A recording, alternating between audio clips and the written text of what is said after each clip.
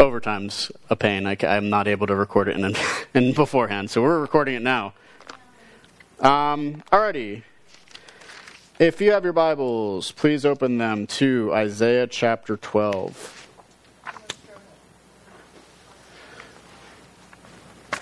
Eventually it'll be behind me on the screen. I trust in Betsy's wisdom. Anyway, so what we went over last week with Isaiah chapter 11, it was this reminder that God is going to be victorious in the end, and that from the root of Jesse would come a loud noise. Just kidding. Would come one who was going to overcome all of the nation's enemies, and that through this root of Jesse, through this individual, this seed in the stump, would come salvation for the people. And so now we're going to be coming to Isaiah chapter 12. And in a way, Isaiah chapter 12 ends everything that happened since Isaiah 6. So this whole long time of wondering, okay, nations, are we going to trust in these foreign nations to save us? Or are we going to trust in God? And Isaiah has been putting this balance between the people. If you do this, it's going to lead to judgment. If you don't do it, it's going to lead to blessing. And so now we come, to a place where the people really do believe. What happens if the people actually, the remnant, would believe? And we find, this is the result. And it's a beautiful result. And it's actually in the form of a hymn. And you can see that with the way that Isaiah writes this. It's actually meant to be sung. I'm not going to sing it. I'll just read it. So Isaiah 12, verse 1. You will say in that day, I will give thanks to you, O Lord. For though you were angry with me, your anger turned away, that you might comfort me. Behold, God is my salvation. I will trust and will not be afraid. For the Lord God is my strength and my song, and he has become my salvation. So the chapter begins with an interesting singular masculine, you, will say in that day. Immediately we are given a warning. So far, when the phrase, in that day, has occurred, it precedes calls of judgment against the people for their injustice, for their immorality, for their faithlessness against God.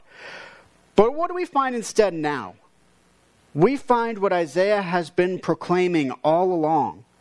While it is true judgment will come against the people, there is also hope. This response then actualizes the hope which Isaiah had proclaimed concerning the coming king and the remnant. Thus, this was the remnant who speaks. But what do we notice? The person will recognize their own guilt. This reflects back onto Isaiah when he encountered God on the throne in Isaiah 6. His first response was one of fear because he was a man of unclean lips among people of unclean lips. God has every right to be angry with people over their sin manifesting in pride, arrogance, immorality, and injustice. Still, the individual recognizes that God was angry, but that his anger has been turned away. This is significant, since there must be something which alleviates God's anger against the people. For God is again right to be angry with people for all of their sinfulness. Yet we find here that God is no longer angry, and indeed he comforts those whom he was once angry with. Again, a significant statement to be made in light of the judgment made previously. It is for this reason the individual is able to give thanks. Whatever guilt they had is now taken away. What could possibly take away the guilt? It is seen in the statement that God is my salvation. Throughout the preceding chapters, Isaiah has at times proclaimed that the people should turn toward God for their safety and assurance. Now the individual recognizes the reason for this call, just as Isaiah had. It is God alone who can provide salvation. He alone who can provide safety and assurance. Instead of turning toward other means, whether kings or earthen powers, riches, whatever it is that they are turning toward, the individual instead will trust in God and not be afraid. Indeed, what is there to be afraid of when it comes to pagan nations? God is the God of all. And if he holds the individual in his hand, then there is true safety. Those who trust in the Lord will find true strength, which leads to this song. The Lord God is mighty. In giving oneself to God, an individual is able to find the strength which they lack on their own, and which other nations lack as well. Thus, the conclusion of the first two stanzas, so to speak, is that God is truly the one who is this individual salvation. Now we come to verse 3. With joy, you will draw water from the wells of salvation, and you will say in that day, give thanks to the Lord, call upon his name, make known his deeds among the peoples, proclaim that his name is exalted. Sing praises to the Lord, for he has done gloriously. Let this be known in all the earth. Now, the text makes an interesting minor turn that if you don't know the original language, you'll miss. Previously, we saw how the you was a singular masculine, so it would be like Mike saying it. Now the you is plural. Thus, we read verses 3 through 5, it says y'all, the southern y'all, you all. With joy, you all will draw water from the wells of salvation. In this sense, we see how the salvation motif switches from an individual perspective to a corporate one. This makes sense since salvation is both individual and corporate. Salvation does not come about in a bubble, but bridges gaps between individuals to form a community. As such, the fact that they will draw water from the wells is interesting in light of the often dryness of Israel and Judah. It may also be a reflection upon the Exodus, where God would provide water for his people while in the desert. When we consider God's provision, it makes sense to equate salvation with wells and with water. Just as sin often leads to barrenness, so God, he provides life. Just as individual salvation led to worship, so too does corporate worship. We see how in that day the people will give thanks to the Lord. To give thanks is a means of praise for the people over what God has accomplished. We see this to be the case. They call upon his name. By calling upon his name, it can reflect a few different things. It could be that they literally call out his name or that they worship him in his attributes and his character. In either way, we can understand it to mean that the people personally know the Lord and are known by the Lord. This is made evident in that they know his deeds, and in knowing his deeds, desire to proclaim them and exalt his name. This is a stark contrast to the people we have seen thus far in Isaiah. So far, they had been seeking self and seeking to get advantage over others. Now they recognize their need for God, and in needing him, rejoice in who he is, rather than turning a blind eye toward him or scorning him as they had been. Still, this proclamation of what God has accomplished leads to the whole world praising God's name. When not only the individual, but the corporate people proclaim the goodness of God, it is made manifest among them, and it's also made manifest in the earth. As such, the whole world is told of the work of God by the people who have been saved by him. Now we come to the final verse of the chapter. Shout and sing for joy, O inhabitant of Zion. For great is in your midst is the Holy One of Israel. This final verse of the hymn closes with a return to the singular. What some scholars notice, however, is that the singular is no longer masculine, it's actually feminine. In this sense, the whole of the people has been emphasized as praising God for his salvation. That it is an inhabitant of Zion reflects on the fact that it is from Israel, Judah, where salvation does stem from, it comes from. Whereas previously the people were looking toward other nations outside of themselves for their salvation, now others would look toward them as the song of salvation which comes from God. We see this in the final phrase, God is in their midst. The Holy One of Israel is another way to describe God. The one who was once their enemy because of their sin now becomes their salvation and their blessed hope. That he is called holy reminds us of the unique character as being above all others. He's so different. He is not like the other gods made of wood or stone. No, this is truly unique God of the cosmos who belongs to Israel. But we have seen it is not only the people of Israel that the light comes, but to the world who hears of his awesome power and his salvation. Alrighty. The main point of these verses are to close out what has occurred previously. Isaiah had first seen God enthroned, and it led to him fearing God. But God was gracious and brought salvation to Isaiah and cleansed him of his unrighteousness. Now Isaiah sees this happening with other individuals, which leads to a people receiving salvation by God's grace. Those who have been saved by grace spread the joyous news of God's work to the world, and in this way the knowledge of the Holy One of Israel is given. Thus, it is a fitting end, for it is a hopeful end, reminding us that though there is judgment, there is hope in salvation. So, worship is a common theme within the Scriptures. When we consider the Psalms, as well as songs scattered throughout the Bible, it should be no surprise to us to see that it happens here in the midst of Isaiah. But that leaves us with a question. What is our motivation to worship? What is the motivation for worship within the Scriptures? What causes us to sing songs and to live in a way which honors God? What causes us to join together to worship? I suspect many of us will say our chief motivation is joy. I think that is a great motivator for worship. It really is. Many of our songs are expressions of the joy we have toward God. Joy is an incredible motivator for us to write songs of praise and sing those songs. But I'm going to say that while joy is a great motivation, there's something even beyond joy. Indeed, in this chapter in Isaiah, we find the motivation for joy expressed in this hymn.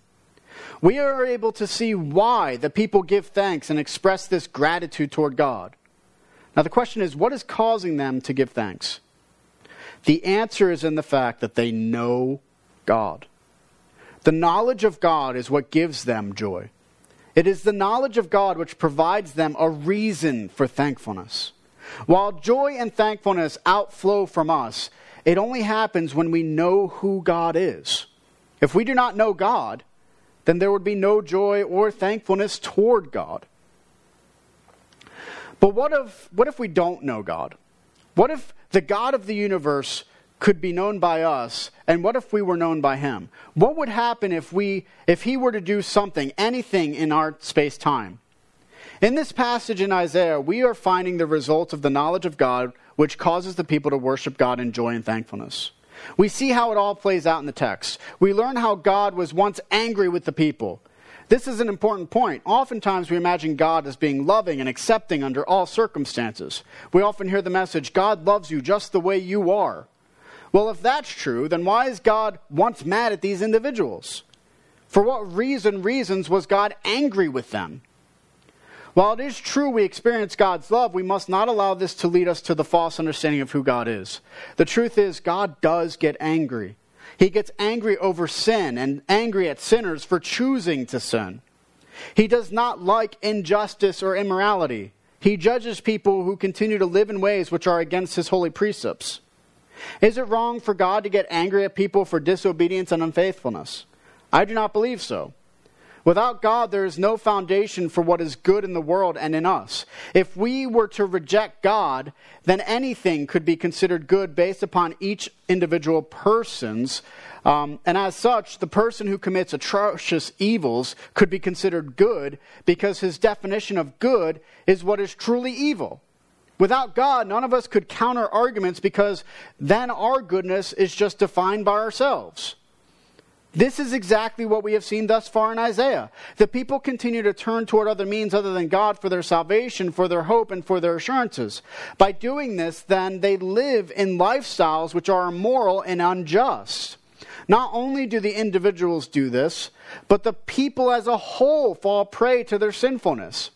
As Isaiah said back in chapter 1, "Hear, O heavens, and give ear, O earth, for the Lord has spoken. Children have I reared and brought up, but they have rebelled against me. The ox knows its master, and the donkey its master's crib. But Israel does not know. My people do not understand." Thus, for our text today, to describe an individual for thanking God for turning away his anger against them is significant. It tells us that these individuals were A, aware of God as he is in his holy character, and then B, aware of themselves in their lack of holiness. By knowing God and who he is, they're able to recognize their complete dependence upon God, not to save them from their worldly enemies, but to save them from God himself. Why? Because God is good and they were not. This knowledge of God, and even of self, led the people to worship God in thankfulness. They recognize the grace of God and love of God. They are able to rejoice in God's salvation because they not only know their own sinfulness, but know God's great holiness. It also causes them to learn more about God and His strength. Though they were willing to trust in others, by knowing God, they can now trust in Him alone. There is no reason to fear anything if God is on their side. If God is capable of bringing salvation from His anger against them, then He is capable of saving them from all other enemies and obstacles. Again, this requires knowing God. But it doesn't end there. It isn't only personal, this salvation. We notice how the text changed from the singular to the plural. How it went from you as a person to you all as the people group. This is the great thing about God's mercy. It falls on us as individuals, but also falls on us corporately. Thus far in Isaiah, we have seen the way in which individuals lead to broken societies. The wicked rulers, the oppressors, the unjust, the unrighteous, who take advantage of the poor and the marginalized. The lack of godliness on all accounts. We see what kind of society it leads to. A broken one. But what does a society look like which knows God? The answer is found here. It dwells not on itself or on its pride or its own understanding. Instead, it is founded on God Himself, in the knowledge of who God is and what He has accomplished. Instead of rejoicing in themselves and thinking so highly of themselves, the people who turn toward God will rejoice in the knowledge of Him alone. It is not only a knowledge of His great and awesome power and His ability to save. The text describes it as the people calling upon His name. In this way, it reminds us of how personal God is to His people. He is their Savior. He is not impersonal, but instead He is their personal Savior, whom they all can rejoice in together. No longer are they islands, only experiencing their own things and letting that be enough. Now they are together, recognizing the greatness of God, and it causes them to call on His name alone because they know Him. Where does it lead for the corporate people? It leads to them not bottling up, but expressing it out to the world. We see how the whole world is filled with the knowledge of God. How can this be? By the people proclaiming God's salvation, not just to themselves, but to the world. As such, we see the people living not just for this God on Sunday, when they are surrounded by the people who agree with them. No, these individuals are living fully for God, and the whole earth is being made aware of the glories of God and all He has accomplished. These individuals are spreading the knowledge of God outside of themselves. Why? Because the knowledge of God is what brings the world the greatest amount of joy and peace. If there was a point to be made in this hymn, it is precisely this. The knowledge of God is the greatest good we could receive from God. For all of the other goods which we receive, it requires us to have a knowledge of Him in order for us to even begin to understand. Yes, God's love is great, but it is possible for us to never know God's love because we do not know God. God's grace is great, but without knowing God, do we ever truly experience it? The individuals and corporate people in today's hymn are rejoicing because they know God. In knowing Him, they know His anger, but they also know His comfort, His peace, His kindness, His love, and His salvation. This is possible only because of what God had accomplished for them. As the text says, the Lord is my salvation. The God is the one who brings the salvation, shows it is not by our hands, but by God's grace. He comes to us. He makes Himself known, and in making Himself known, we are blessed. If there could be a critique against us today, it would be this. We do not care enough about knowing God. Very often we can feel it a bore learning about God and His ways. We can read over the Scriptures and it become more of a chore than anything else. We can pray, we can meet together, and instead of finding our joy in knowing more about God, we find it bothersome. I suspect the reason for this is our sinful natures. We are incredibly self-seeking and self-serving. We often believe our times of worship are meant for us to find ourselves and to learn more about ourselves. Yet the truth is, our time of worship isn't about appeasing ourselves, but learning about God and who He is, and loving all the wondrous and marvelous deeds He's accomplished in the past, is currently accomplishing in our present, and will accomplish in the future. Unfortunately, because we are so selfish, we can forget the most important thing we could attain is knowing this God who created the cosmos. The same God in this hymn in Isaiah is the same God who we can know today. The God we worship today is the same Lord who is described in this text. The same God known by Isaiah can be known by us. It all makes me think of what was written in Philippians 3, where we read, "Indeed, I count everything as loss because of the surpassing worth of knowing Christ Jesus my Lord. For his sake I have suffered the loss of all things and count them as rubbish." By the way, that's a gloss. Rubbish is actually a really strong word for something else. "In order that I may gain Christ and be found in him, not having a righteousness of my own that comes from the law, but that which comes through faith in Christ, the righteous from God that depends on faith, that I may know him and the power of his resurrection, and may share in his sufferings, becoming like him in his death, that by any means possible I may attain the resurrection from the dead." So, why delay? Let us join together with the ancients to praise the God who has brought salvation to us. This God who makes himself known to us, and in being made known gives us all the measures of assurance and peace we could ever ask. Let us see that knowing God is not a burden, but a blessing given to us because it is from him all goodness flows. In knowing him, we end up learning about ourselves and know too of the transformation which comes from him. What more can we do than join in giving thanks to the God of our salvation, this wonderful God who has made himself known to us through his Son, Jesus Christ? And all of this leads to the gospel. I don't know how it doesn't, because in the gospel, what do we find? The Word became flesh. It's in the person of Jesus Christ that it all comes together so that way we can know God. And that's why it's interesting. It's John who wrote the gospel, and he begins with that classic statement, "En arche en halagos." In the beginning was the Word. But then, you know what else he writes in 1 John? He writes about how we can know God, how we touch God, how we know that this happened. And so it is that the gospel is seen here in this rejoicing. And it's seen in actually the three ways I've underlined. We're going to talk about the origin, so just because. The gospel begins, it has to begin somewhere, and it begins with God himself. He is the first cause of all the universe. It is through him that everything comes into existence. Without him, there would be nothing. And so God created this whole cosmos, and then he decided to create humanity to bear his image. Which means that every single person here, no matter who they are, every single person that you meet is made in the image of God. And that means that they have dignity, sanctity, and worth to life. And this is a wonderful thing. It's something that we can look at each other and look at ourselves, because a lot of times we look at ourselves and we think, we're not that great. But think about it. You're made in the image of God. That's a glorious thing. But what happens when that beautiful artistic work is paint is thrown all over it? Or someone comes up to the statue of David, let's say, and starts to chisel away at his nose. It's like, oh.